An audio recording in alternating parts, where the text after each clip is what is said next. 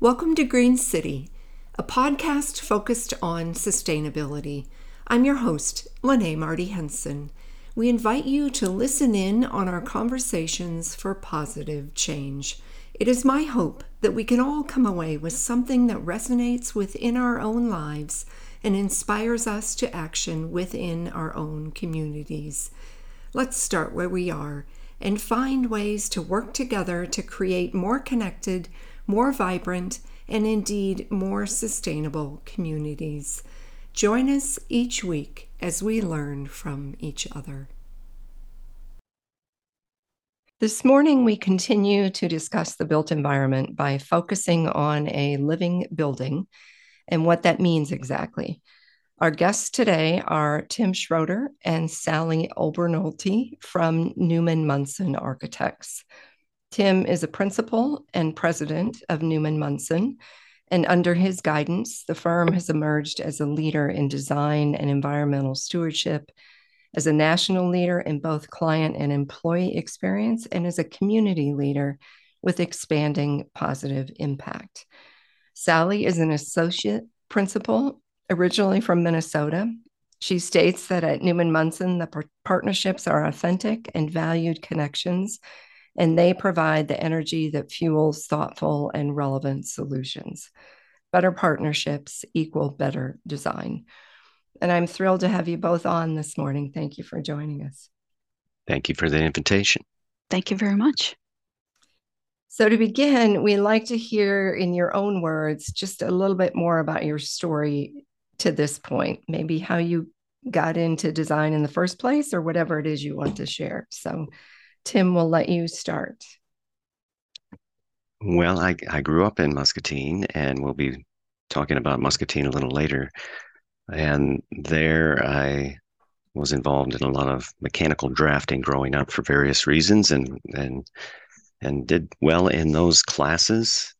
A lot of people told me I should be an architect, but I didn't believe them and went to engineering school before figuring out I should be in architecture. But in architecture, I always took an interest in sustainable design.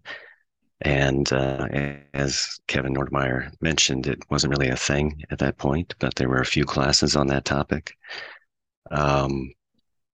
Then after graduating, continue that interest, and we were able to do a project called the Northridge Park Pavilion in Coralville, Iowa, that had a lot of sustainable attributes, like a salvage timber structure. And we were able to carry that forward. Then LEED became the big thing, and we were fortunate to have been involved in some of Iowa's first LEED projects. But then there was a little bit of a lull in the 2010s where LEED wasn't such a big thing. But then it's with LEDs and those sorts of technologies coming to the forefront, it started, net zero energy started to be a possibility. And then going beyond that, at that same time, I remember there was talk of this living building challenge, but that was this idea that was so far out there that, nobody could even think of achieving that. And then in 2019, we were fortunate enough to receive a call from Keith Porter at the Stanley Center. And we didn't know it at the time. We thought it might just be a small office remodel, but that project would turn into a fully certified living building. We still got to get the certification, but we're on track. So that's kind of the arc for me from then to now. So nice. Very good. Thank you. Sally? Yeah, as you mentioned, I grew up in Minnesota, Mankato, Minnesota, and I think I wanted to be an architect really since around 8th grade, probably before I really understood what architecture really was, right? So it took going to school and getting into the practice to really understand the depths of it. I went to North Dakota State University in Fargo.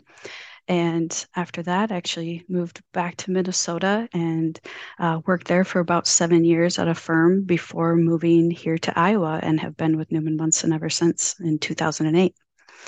So along the way, yeah, of course, learned about sustainability practices in school and over the course of work here in my career. Always practicing as many of the principles, and LEED, of course, was one of the larger programs to really kind of take from that everyone understood. It was kind of a common language, I guess, if you will, and put those things into practice. But to be honest, I hadn't worked on as many projects that went for a LEED certification and things. I think one of the reasons why I ended up started really working on the Stanley Center project was they were literally a green client, not maybe green in the way we're thinking about with sustainability here, but hadn't been in the process of an architecture and owning a building and going through all of this. And that's one of the areas that is maybe one of my stronger strengths at times is helping to walk through that process. And we knew it certainly was going to have sustainable attributes, but as Tim said, we weren't sure where it was really going to take us, but it's been a fantastic journey. Yes. Yeah. Wonderful. So this is your opportunity to plug Newman Munson. So what would you say sets you apart from other architecture firms in Iowa, around the region, around the country, around the world? What do you pride yourselves on? Well, we say this conditionally because all the architects in Iowa come from the same school. So there's a lot of intermixing of ideas and philosophies. And so, the degree to which we're unique is limited. But I would say, we put a lot of effort into focusing on developing our empathy for the clients and for each other and treating each other with respect. So we have just a very strong team. We like to hang out beyond office hours and like to share ideas and to spend time together. And so that is one thing. And, and Sally's been a big part of this in leading our client experience effort. And a lot of that is based on exercising our empathy muscles and making sure we're thinking through the other person's eyes, thinking through and thinking with compassion and that sort of thing. So I would say that would set us apart. Other firms certainly have empathy and focus on that, and there's a lot of great firms in Iowa that do amazing things. So yeah, what do you think, Sally? Yeah, I would echo what you're saying, Tim. I think, intentionally putting the practice into empathy and the experience for our clients and for our own staff and our own team here, and thinking about that and putting all that together, as well as being strong designers and producing strong work, being able to have the best of both worlds and do that, I think can definitely be a strong differentiator. Yeah, very good. So tell us about the Stanley Center project. One thing that I'm sure our listeners would love to hear is how we talked offline a little ahead of time that it was kind of a unique experience to be working with a client that has a lot of the values that come with a living building at the core of who they are. So tell us what a living building is, what the Stanley Center does, and how these came together. Well, when they first reached out to us, we didn't know where this was going. They're as I mentioned, I'm from Muscatine, and they're working out of Muscatine, and they're working out of a fairly humble office space in Muscatine. So when they first reached out, we weren't sure how much of a project this would be, whether it would be a small office remodel of their existing space.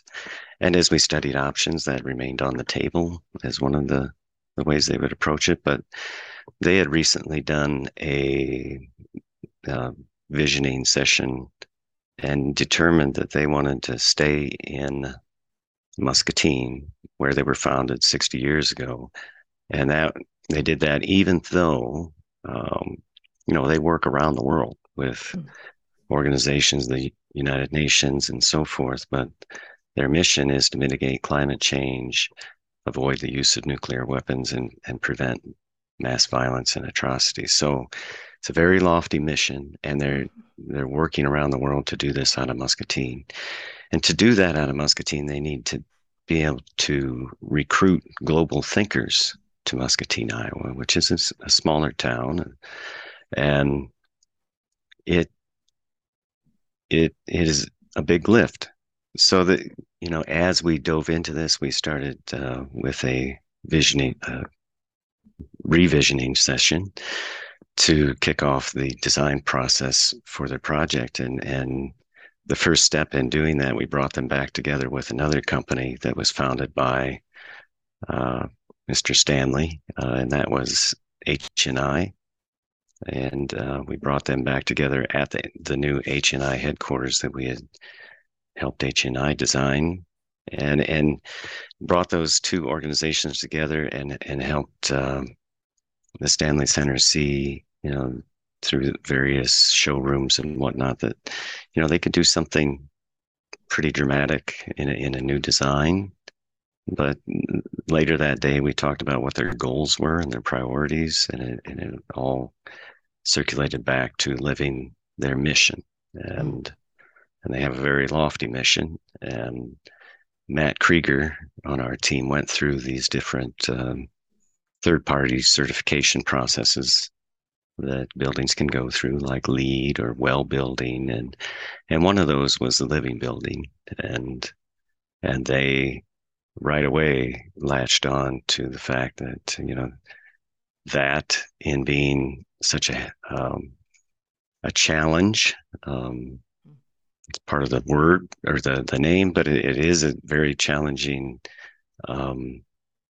certification to achieve, but it also, they felt, represented their mission to a T. And so they latched onto that idea. Now, at that point, we didn't have any clue what it would cost. But and the first stage of the project was to really study what site they could occupy. So that led to looking at, it was supposed to be 6 sites across Muscatine, but it ended up being more like 26. And the final 2 sites we had it narrowed down to. One would have been a new build, and the other was where they ended up in the original Musser Library in Muscatine, which had been unoccupied for a few years. And they came to the realization that the most sustainable building is the one that you don't have to build. And it was a very well built building, built to house books and hold heavy loads. So it was sturdy and met that point of the checklist, but it wasn't very pretty, and it wasn't very, it was kind of dark and dingy, I would say. But so Sally and the team went to work and re-envisioning what it could be. So very good. Sally, tell us about some of those elements that you had to incorporate for this high bar certification. Yeah, well, there's, with the Living Building Challenge, they have 7 categories that they call petals. So that might be a little different term for most people, but it all falls into 7 different petals. Those are place, water, energy, health and happiness, materials, equity, and beauty. I think I got all 7. And from there, they divide that into what they call imperatives. And there's 20 different imperatives. And a handful of those live under each of the petals. So some petals might have 4 imperatives to achieve. Some might have 2. Just depends on kind of how it divides out there. But to go for a full certification, it means that you're trying to achieve everything. So all the imperatives, all the pedals, all the way through. So you're having to really kind of take a step back and really understand everything that's going into it, and what the intense level of documentation that there's also going to be needed. So, really, I think the whole thing really starts with getting, having that important buy-in with the rest of the team, not only us and the design team, but also with the owner and their whole team, because it's going to impact them and how they utilize this facility once they do occupy, and are literally living in this building. But it also affects you need the buy-in from the contractor and the construction team and everyone as well, in order to really make this a success. So, I mean, there's a lot of different ways we could start talking about all the different pedals, if you will. But probably one of the most important things that we kicked off with, it was a biophilia workshop. I'm not sure if everyone's really as familiar with that, but with biophilia, this is really kind of falling somewhat under the beauty pedal. I believe that is where the actual requirement lives. But it is to go through a biophilia workshop for 8 hours with the team. And we did this over the course of 2 different days, so 2 4-hour sessions. And it's taking a deep dive look back at the history of this site, of this particular building, and even further back, like what's kind of the history of the area and who first kind of lived here. And then having a better understanding of each of the users of the space and the client themselves as to like what is important to them when it comes to biophilia, or those things that connect them to nature, in other words. And so it was quite a great exercise to go through with everyone, and I'd say that really kind of laid the foundation of getting a sense of understanding what this project could be about, getting everyone's buy-in into it. And laying out a framework as to certain elements that would be incorporated into the project as well. Yeah. Well, and the amazing thing about a living building that is that they're all connected, right? All these petals are connected, and so I would assume all the discussions about the beauty is going to impact the health and happiness of those who work there, and for an organization to be that is embracing this and wanting to model this in order to stay in line with their own core values and mission has got to be exciting. Was there one particular pedal that was more challenging than another, or more maybe embraced than another? What you tell us? How was the process? Yeah, from a challenging aspect, with this being kind of an urban site downtown, not a lot of actual green space around it or anything. We kind of already thought the water pedal might be a little bit more difficult to achieve. And we weren't wrong about that, but the solutions, came to play on that relatively, well and easily. But probably the pedal that gave us the most amount of effort, time and effort that went into it, is the materials pedal, to be honest, and all the requirements that come around the materials, and what kind of they call it the red list. So all the different materials that makeup of those materials that you cannot have on the project, or the sourcing of the materials too, and from where they can come from and how far away. There's all sorts of requirements of how much needs to come within certain mile radiuses, as you kind of radiate out from the site. And so just the amount of time that effort takes, it probably makes that one of the more difficult ones. Yeah. Anything to add, Tim, that you remember from? Well, yeah, with that particular pedal, there are a lot of manufactured items like the heating and cooling equipment, for example, that are standardly built with those materials in them. So to find products that where you can avoid those red list materials is really difficult. Yeah, I'm sure. One of the unique things about how we ended up solving the water puddle, back to that one, because I mentioned we had this kind of tight site, right? And you're trying to figure out what are we going to do with all of our sanitary water, for example, all of the sanitary needs coming that are coming from our site. And we went through some different options of how can we treat the sanitary water on site, which is what the requirement would be before it's, just simply just released back to the grid, if you will. And one of those one idea was to do like an evaporative greenhouse, to help mitigate our sanitary quantities. And that was one route that could potentially have gone. It was also kind of a more expensive route as we were analyzing that. But another route and the route we ended up going with was something called hand printing. And that's where we were able to take the design load of what we were predicting for the amount of sanitary needs that we would have on site and offset that by going to an adjacent neighboring property and replacing all of their plumbing fixtures for them, making their sanitary discharge lower, which essentially offset what we are contributing.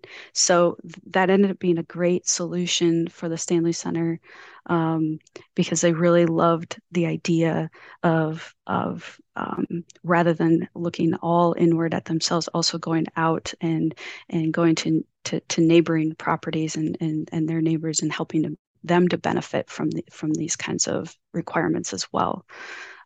This happens to be the Muscatine Center for Social Action is their adjacent property. Oh, so nice. they were super excited to be able to help benefit them.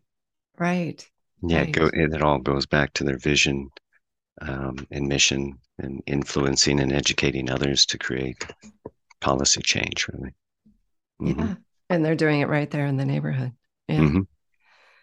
So, one thing that you mentioned is that unlike some of the other certifications, you have to wait at least a year because you have to collect a lot of data to assure that you are actually meeting the standards that you have promised. And so, I think it has just recently been occupied. I think you were sharing, but it will be an ongoing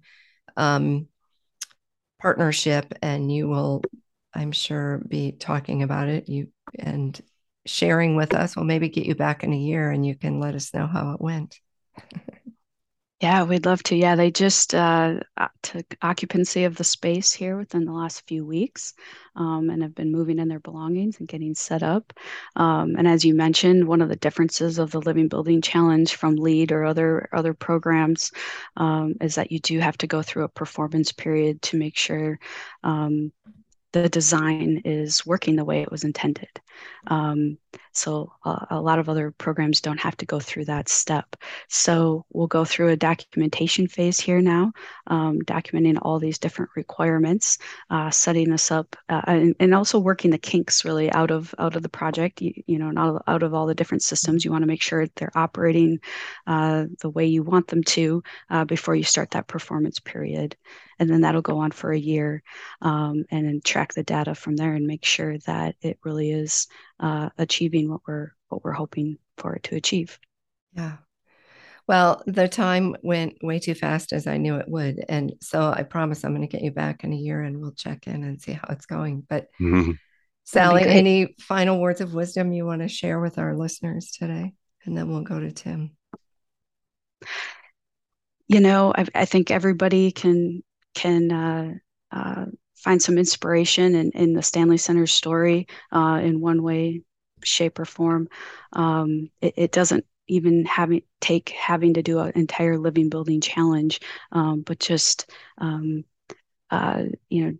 taking certain aspects of it and starting to implement it into your daily life or into your into your businesses really does help to make a difference and advocate for a better world.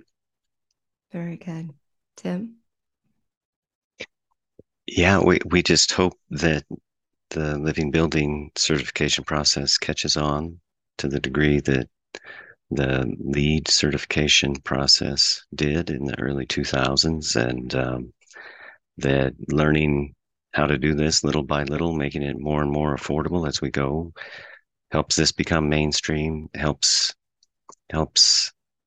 that influence other industries like the heating and cooling industry not to use those red list products in what they manufacture, and just helps us get on a track to make a better world. Yeah, very good. Well, thank you both very much for joining us this morning, and thank you for what you do every day to enhance the sustainability of our planet. So thank you. Likewise, you're getting the word out there. Yeah. Yes. Cheers to you. And we'll see you in a year. Thank you. Let's do. Thank you. To our listeners, remember to check out the podcast and blog on yourgreenportal.com or Spotify or Apple Music. Tune in next week as we continue the discussions. Until then, stay curious, stay engaged, and thanks for listening. That's all for this edition of Green City. I'm Lene Marty Henson, and I hope you continue to listen in on these conversations focused on the broad realm of sustainability. I truly believe that we go further faster when we come together to have real dialogue, inspiring us toward practical solutions. Let's continue to learn from each other how best to nurture this precious planet we call home. Thanks for listening. We are truly grateful.